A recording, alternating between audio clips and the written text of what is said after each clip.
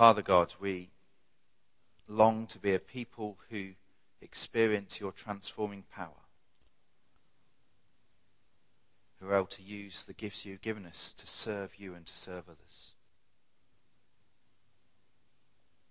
To be people who show your light and your love to those around us. So Lord Jesus, would you just envision us this morning as we think about the Diocesan vision, as we think about our vision? Lord, would you fill us afresh with your Spirit, speak to us through your word, and transform us by the love of Christ. We ask this in Jesus' name. Amen. Please take your seats. So as Tony has mentioned, we've been asked today across the diocese to launch the Guildford Diocesan Vision. Some of you remember that there's been a process that's been going on the last year. There were about 2,000 questionnaires filled in and lots of other interactions with clergy and with others and in deanery synods to try and discern what it is that God is saying to us as a diocese in terms of our vision. And Claire and Debs and I went to a launch service a few weeks ago, and I have to say I'm really excited about the vision that the diocese has set before us.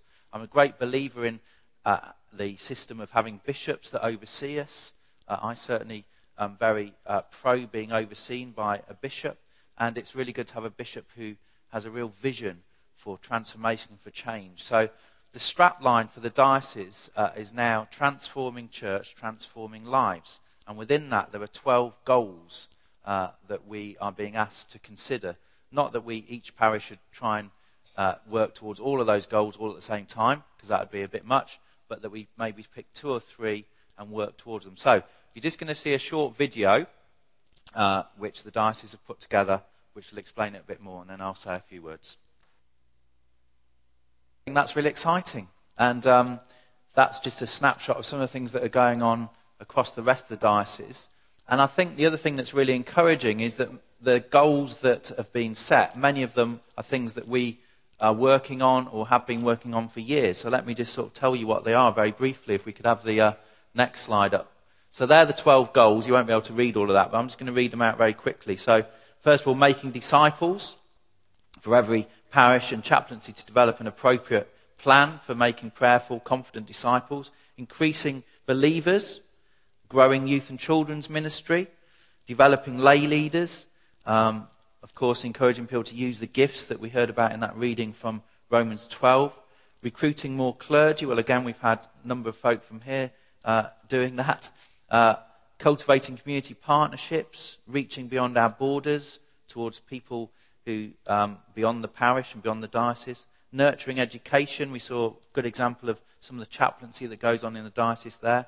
And of course we have 4 schools in our parish, Rainbow Nursery School, Shottermill Infants and Juniors and Walmer Hill. Encouraging generous giving. We're going to be thinking in a moment, Peter's going to speak to us about our stewardship and how we can continue to give generously, as many of you do. Sharing expertise. How can we be better at sharing expertise across the diocese and across our deanery? And then how can we communicate effectively? Well, we've obviously been thinking about this in terms of our website and all those sort of things. And then improving church buildings. Well, of course, that's also something we've been thinking about a lot. And just to remind you of where we're at with the whole building thing, what the PCC commissioned us to do, a small working group to do back in January with our Vision Day, was to undertake a feasibility study of what are the possibilities of what we could do with our existing buildings, or what could we do if we knocked down the church hall and basically started again. So where we're at now is we met with the architects on Monday, and we've asked them to give us 3 different options. They've drawn up plans for a new build, but we've also asked them to give us a couple of other options of how we could potentially use buildings as they are, and maybe one other option as well. We're also exploring possibilities of using other buildings in the community as well. So the architects are going to report to the PCC on our Vision Day in January, and then obviously we'll be letting you know.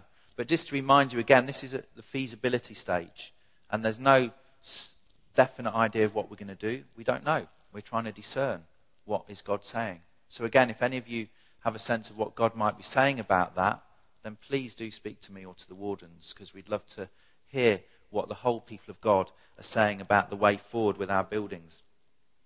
But it seems to me that we can really get behind this strapline of transforming church, transforming lives. Does it sound good to everyone? I think it's a good strapline, isn't it? Straplines, of course, are just that. They're just a strapline. But actually, I think as a way of helping us think about what it is that we're about as a church, I think it's really important. And of course, we've read there in Romans that we are to be transformed by the renewing of our minds. You know, our faith is an ongoing process of transformation. Actually, as the theologians call it, sanctification, an ongoing process of change as we become more like Christ, as we allow him to transform every area of our lives, as we open our hearts to him. And of course, we've been thinking about for a number of years about how we grow deeper in our relationship with God, with our relationship with each other, and our relationship with those who are not yet part of this church, who are not yet part of God's community. And so I hope that will be something we can really begin to use in our language about being a transformed people. And of course, God transforms us in order that we can be agents of transformation.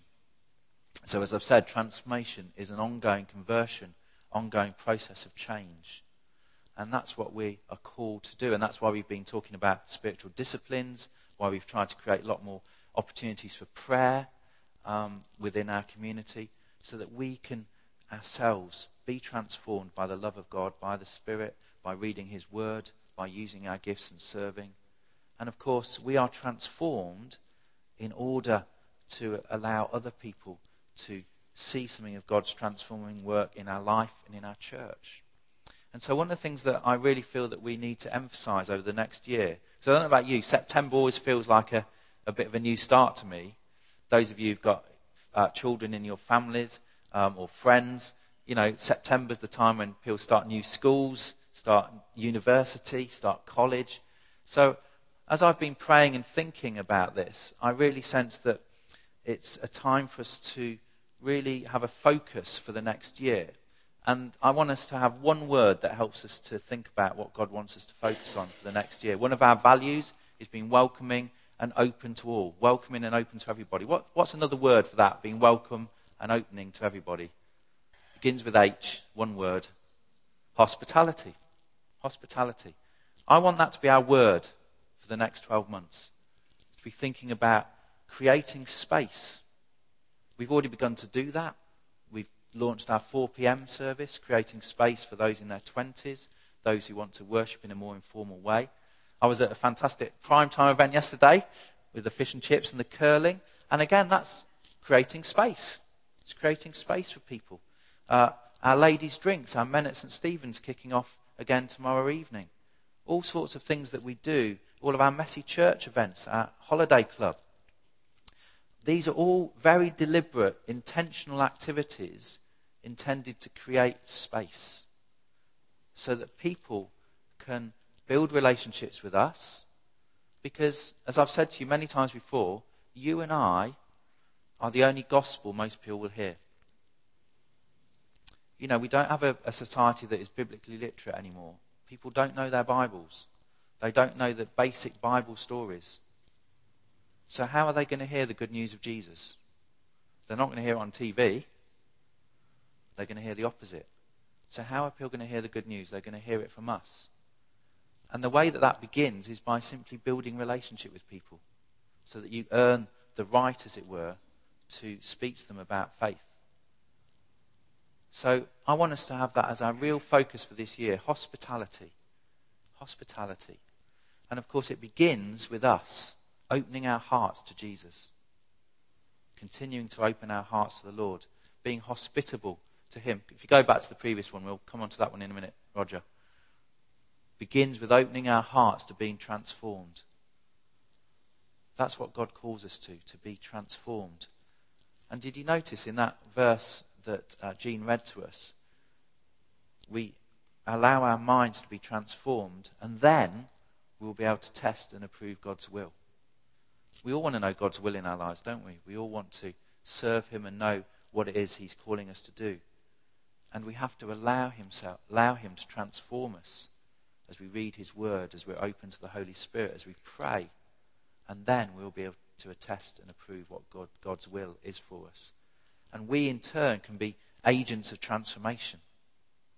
We are called to be good news to this world. As that journalist said, we have good news to share. Someone said to me the other day, we shouldn't just practice what we preach, we should preach what we practice. We've got good news. We can tell people about our great prime time events. We can tell people about the stuff we do with children and young people. We can talk about that as a way of people knowing that the church is alive, that Jesus is alive. So, that's what I want us to be thinking about over the next 12 months and beyond, is how we can be hospitable. First of all, how are we hospitable to God in our own lives? How do we create time for him? But how are we hospitable to one another? How are we hospitable to those who are strangers, those that we don't know? And this is not just about cooking tea for people or making tea for people. This is about opening our hearts to people, listening to people, rather than seeing those interruptions we get in the day as a distraction, actually thinking maybe that's God bringing that person to me so I can show them something of God's love, so that I can be hospitable to them by giving them space and time. So just finally, you've all got a little bookmark. So if you want to see the video again, then there's the website there. In fact, that's an edited version. There's a longer version online. There's also a prayer guide. We've printed a few off. If you've got access to the internet, please go on the internet and use it online, on Facebook or the website. But if you need a printed copy, we've printed a few copies off. So I'd really encourage you to be praying and getting behind this diocesan mission, and then thinking specifically about us as St. Stephen's, how we can create space for those who don't yet know the Lord, how we can extend the kingdom of God in this place. Let's just pray for a moment.